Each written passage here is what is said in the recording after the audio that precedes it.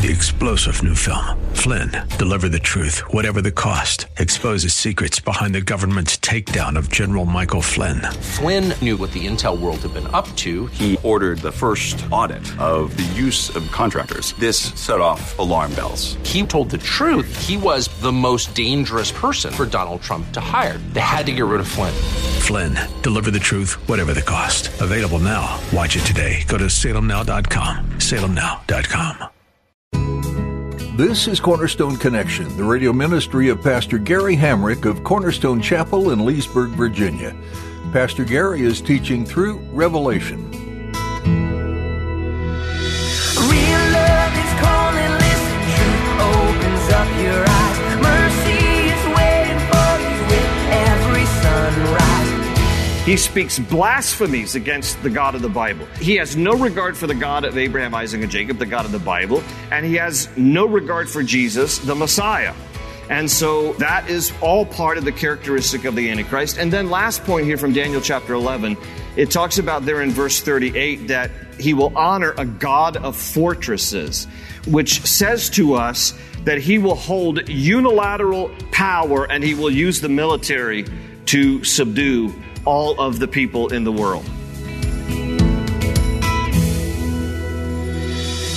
Do you ever wonder if a certain person might be the Antichrist? As you watch them in action, you see the horrendous things that they do and the slimy way they operate. We're going to learn today that there are many Antichrists, but there will be one in the end times who is the Antichrist. In today's message, Pastor Gary is going to go in depth into the character of the Antichrist because we are given a very clear picture of what he will do, and I, for one, am very, very glad that I won't be around when he shows up. At the close of Pastor Gary's message today, I'll be sharing with you how you can get a copy of today's broadcast of Cornerstone Connection. Subscribe to the podcast or get in touch with us. But for now, let's join Pastor Gary in the book of Revelation chapter 13 with today's edition of Cornerstone Connection. The evangelical church was convinced that Hitler was the Antichrist. And, Panzer tanks were pulling up outside their churches, and evangelical Christians in the late 1930s were thinking, this is the end times, Hitler is the Antichrist, Mussolini is the false prophet, and they began to, wrap their theology around world events, and it's sometimes dangerous to do that. We have to step back and say, okay, clearly Hitler was an Antichrist, but he wasn't the Antichrist. As horrible as he wasn't the Antichrist. There are other people that historically have been viewed as an Antichrist. Joseph Stalin. Joseph Stalin, the dictator of Russia, is known historically as the greatest mass murderer of all time. He killed an estimated 30 million of his own people. So was he Antichrist? Well, of course he was. That's demonic. That's evil. So he's inspired by some satanic influence there. No doubt you're butchering 30 million of your own people. By the way, Joseph Stalin was the one who said, quote, the people who cast the votes don't decide an election. The people who count the votes do. You can't make this stuff up, friends. I'm just telling you. He's the one who said that. Idi Amin would be seen as an Antichrist. The butcher of Uganda. He was called the butcher of Uganda because, again, he butchered many of his own people. So there are a lot of people, when you look historically, that would fit the idea of being Antichrist lowercase a, like John is talking about there in 1 John 2:18. But then there is the Antichrist. There will be one individual who will emerge on the world scene and will end up being a global dictator. Now, interestingly, the word Antichrist does not appear anywhere in the book of Revelation. It only appears in John's other writings. John writes about him 4 times in 1 John and 2 times in 2 John, specifically using that word Antichrist. But otherwise, the name Antichrist doesn't even appear anywhere else in the New Testament and doesn't appear once in the book of Revelation. But it's become such a commonly known name that, even people who don't know their Bibles and aren't Christians, when you say the Antichrist, people have some semblance of knowledge of, it's some evil world leader. And so even though the word Antichrist doesn't appear in the book of Revelation, the word that appears is beast. That's the word that is used for him, and that is the word that is used here in chapter 13, the beast who rises out of the sea. So here are a couple of titles and names for the Antichrist. Again, the word beast is the preferred word that describes the Antichrist in the book of Revelation, used 28 times.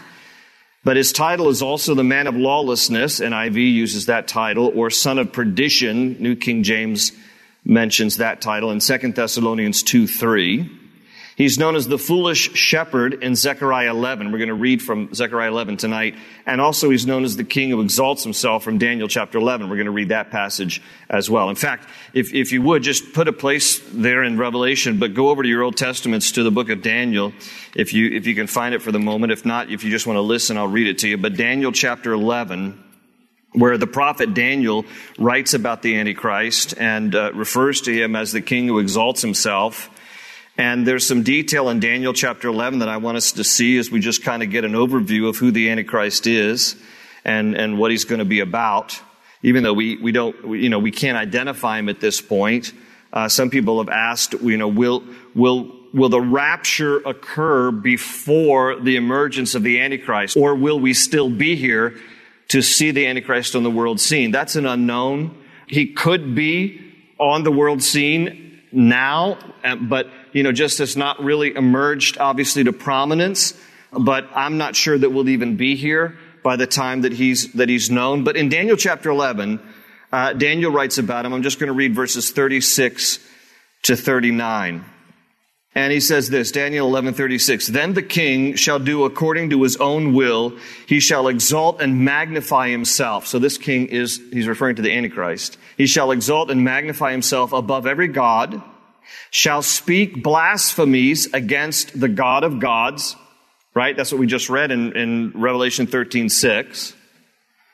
"Shall prosper till the wrath has been accomplished." That means the end of the tribulation. "For what has been determined shall be done. He shall regard neither the God of his fathers, nor the desire of women, nor regard any God, for he shall exalt himself above them all.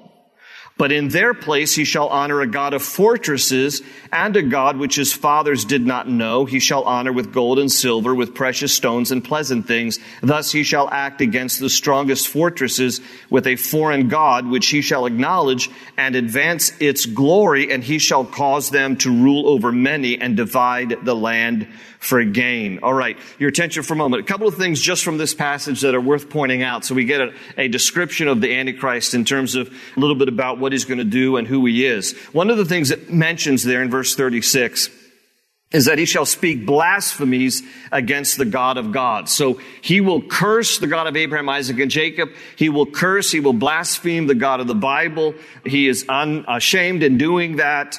He's very vocal about it. In fact, back in Revelation 13, verse 6, in the passage we read a moment ago, it says specifically, "Then he opened his mouth in blasphemy against God to blaspheme his name, his tabernacle, and those who dwell in heaven."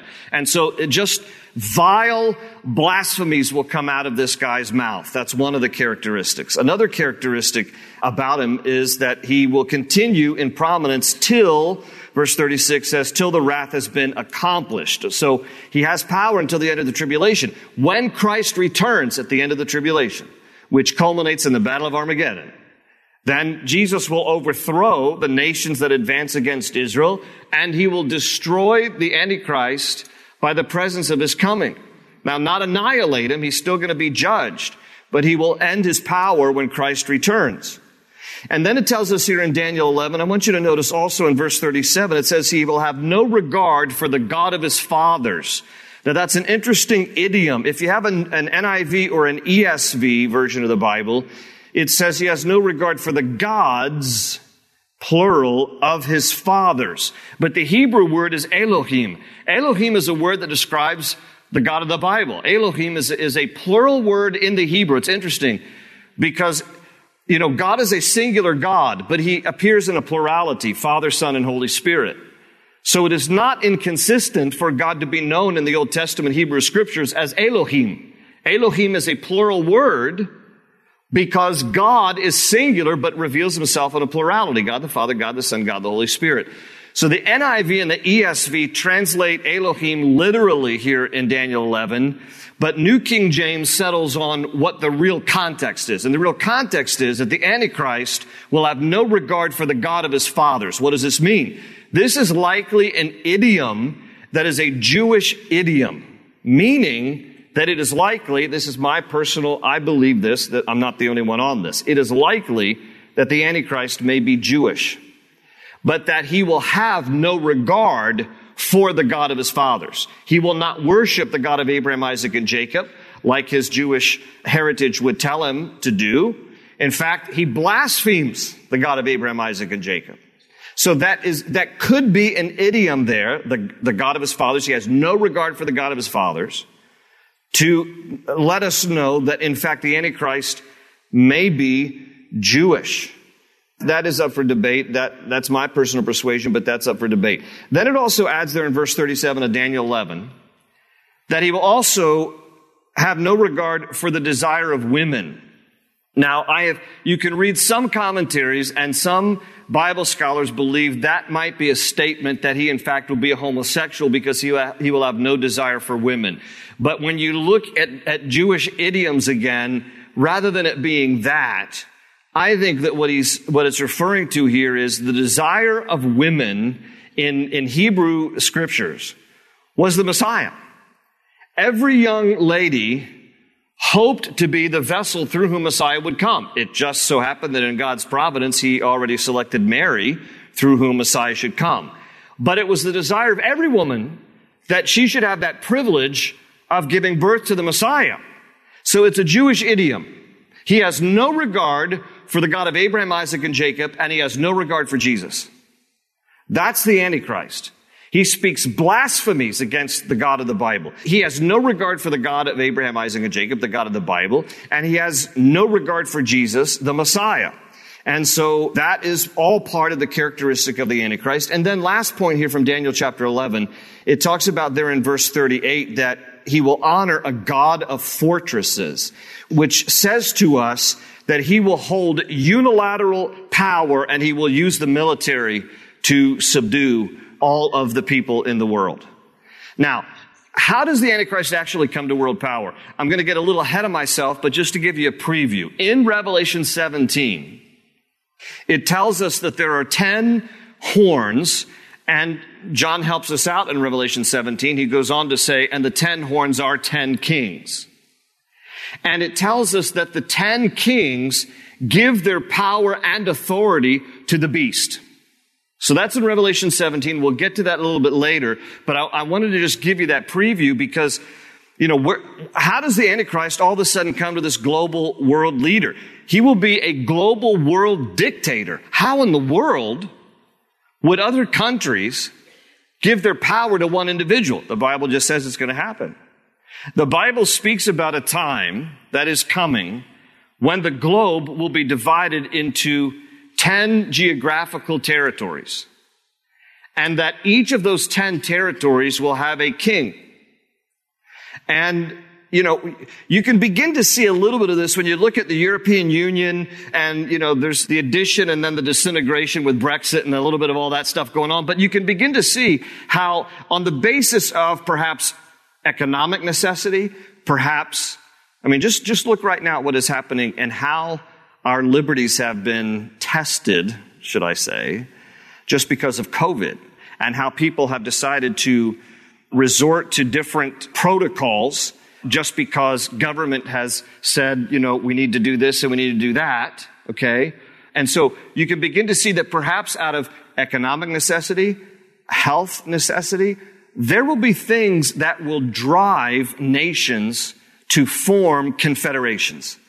And the Bible just, how is it going to happen? It doesn't spell it out for us, but it just says that there's going to come a time when there will be a 10-nation confederation, 10 geographical territories where all of the nations will be divided into these 10 territories. And in Revelation 17, it says that there's a king of each of these territories. And it tells us, Revelation 17:13, and they, the 10, will give their power and authority to the beast. They hand over world domination to this one leader. So this one individual is going to be a very, very charismatic, very charming political world leader who will be entrusted with the domination of the world. This is the Antichrist. Now, real quickly, I want to go back to the book of Revelation now, chapter 13, and I want to summarize pretty briefly here these 5 things about the Antichrist that we see here in Revelation 13, the first 10 verses. The wickedness, the wounding of, the words of, the warfare of, and the worship of the Antichrist. You see these 5 things in the first 10 verses of chapter 13. And I'm just going to run through them pretty quickly here. So the first one is the wickedness. The wickedness of the Antichrist is seen in verse 2. It tells us that the power, throne, and authority all come from the dragon, that is Satan. So Satan is behind the Antichrist. So that's clear. He's wicked because he is a tool of Satan. And then the wounding of. Now this is interesting. In verse 3 here, back in Revelation 13, in verse 3, it says, "And I saw one of his heads as if it had been mortally wounded, and his deadly wound was healed. And all the world marveled and followed the beast." So what exactly does this mean? Well, back up earlier in this chapter, it talked about how the beast is described as having 7 heads, which doesn't mean that he was a monster. What it means is he had authority, and the 7 being a number that indicates world power. And it tells us that one of the 7 heads receives this wound. So there's a lot of debate about what this actually means here. But when you look at this passage, and if you have a pen or pencil, in the margin of your Bible, you might want to write Zechariah 11, verses 15 to 17. Or for you note takers, just write down Zechariah 11, 15 to 17. And you can turn there also if you want, or just listen. I'm going to read it. It's one of the tiny books of the Old Testament. And Zechariah 11, when you compare Zechariah 11 with Revelation 13, here's best scenario of what may in fact happen to the Antichrist. There will be an assassination attempt on his life. And in fact, it'll be successful to a point, because he will be raised from the dead. We're getting a little ahead of ourselves, but you'll see when we get to the false prophet, the role of the false prophet is to bring life to the Antichrist. So there seems to be a wounding that the Antichrist receives, some kind of an assassination attempt, from which he recovers or is healed miraculously, not God's miraculous power, but counterfeit miracles. You know there is such a thing, right?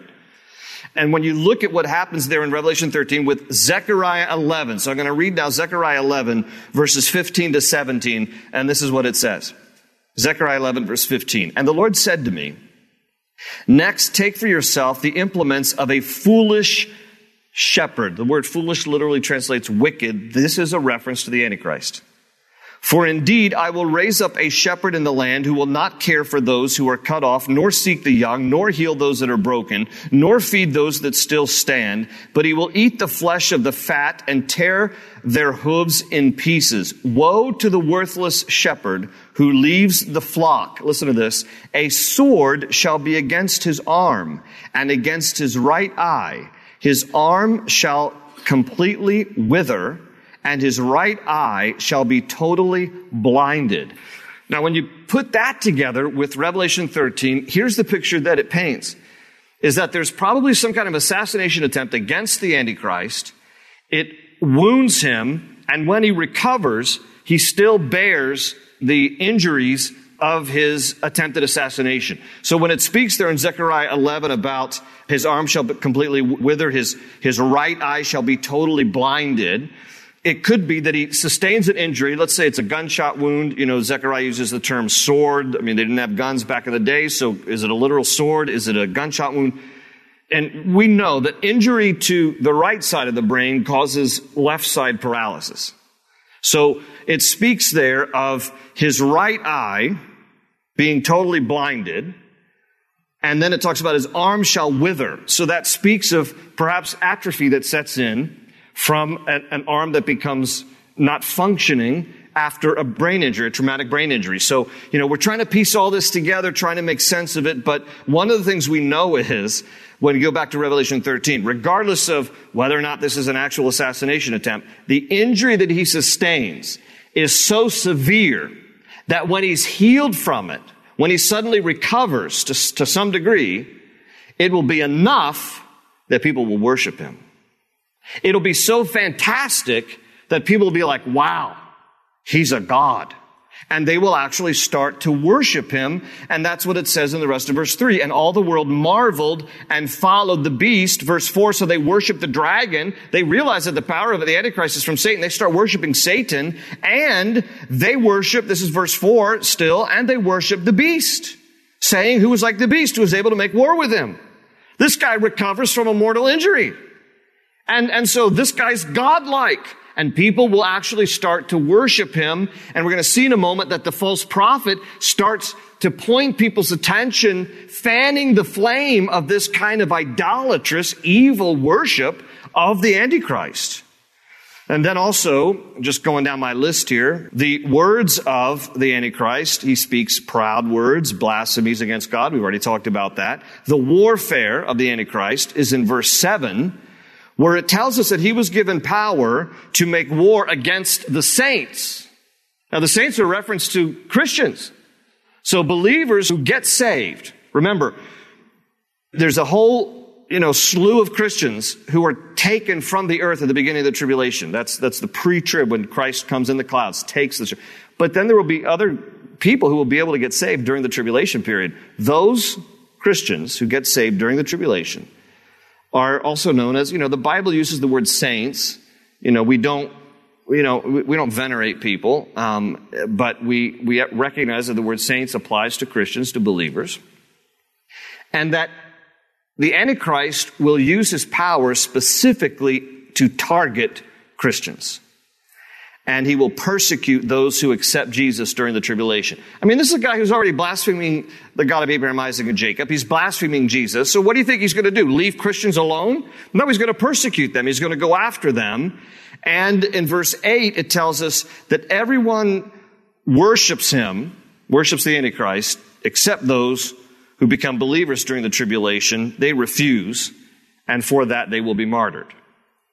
So that's the whole picture of the Antichrist. Now, in the last 6 minutes we have left, let's take a look. Actually, this doesn't take as long, but let's take a look here at verse 11. I'll read down through the end of the chapter, and then we'll quickly talk about the false prophet. And so then he says, I saw another beast. The Greek word is allos for another, meaning another of the same kind. So he's cut out of the same material. Another beast coming up out of the earth. Now, this is interesting. This is not the sea. By the way, when you read references to a body of water in the book of Revelation, it almost never refers to a body of water. When the Antichrist emerges from the sea, it really is a picture of emerging from the sea of humanity. Antichrist comes and emerges from among the people. The false prophet emerges coming up out of the earth. It's a picture of he's bringing about a very worldly system. It's a very worldly religious system that he's going to be about here. He comes up out of the earth and he had 2 horns, and 2 is the number for testimony. He says he's like a lamb. He's not a lamb though. And spoke like a dragon. So like a lamb, a lamb is the word that Jesus uses, capital L, more than any other title for himself in the book of Revelation. So the idea of a lamb it's a religious connotation because lambs were used for the slaughter. So he comes like a lamb, meaning he has religious testimony, but he spoke like a dragon. So he speaks with deception because, again, Satan is behind him. Jump in and you'll find the cornerstone's your connection. Run towards your new life. Thanks for listening today to Cornerstone Connection. This book of Revelation that you've been studying with Pastor Gary is one that many have studied and analyzed, and tried again to pinpoint on a timeline. When will Jesus come? When will these and times events take place? Have they already begun? There are many questions we don't have the answers to, and we won't until they happen. But there are some truths that we can hold on to. These events will happen. Jesus is returning, and he will defeat Satan once and for all. And all those who have made Jesus Lord in their life will be with him for eternity. What a wonderful time that will be. So where does that leave us? It's important to know what's coming so that you can prepare now and trust Jesus for what we don't know. We must give our lives to the Lord, and we need to give others the opportunity to do the same. We're so glad you tuned in for today's study in Revelation. If you'd like to explore more teachings from God's Word that Pastor Gary has shared, visit cornerstoneconnection.cc. There you'll also learn more about the church behind this ministry, Cornerstone Chapel. Come visit us if you're in the area. All the information you need is at cornerstoneconnection.cc. Join us next time for more here on Cornerstone Connection. They say you're a wandering soul, that you've got no place to go, but still you know, you're not alone.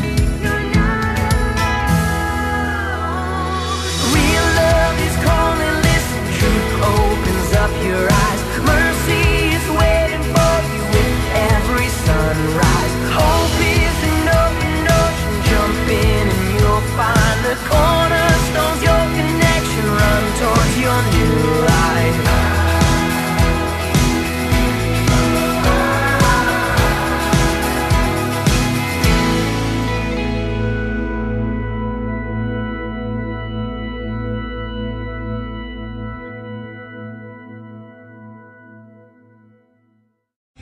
Three-star General Michael J. Flynn, head of the Pentagon Intelligence Agency, knew all the government's dirty secrets. He was one of the most respected generals in the military. Flynn knew what the intel world had been up to. He understood its funding. He ordered the first audit of the use of contractors. This set off alarm bells.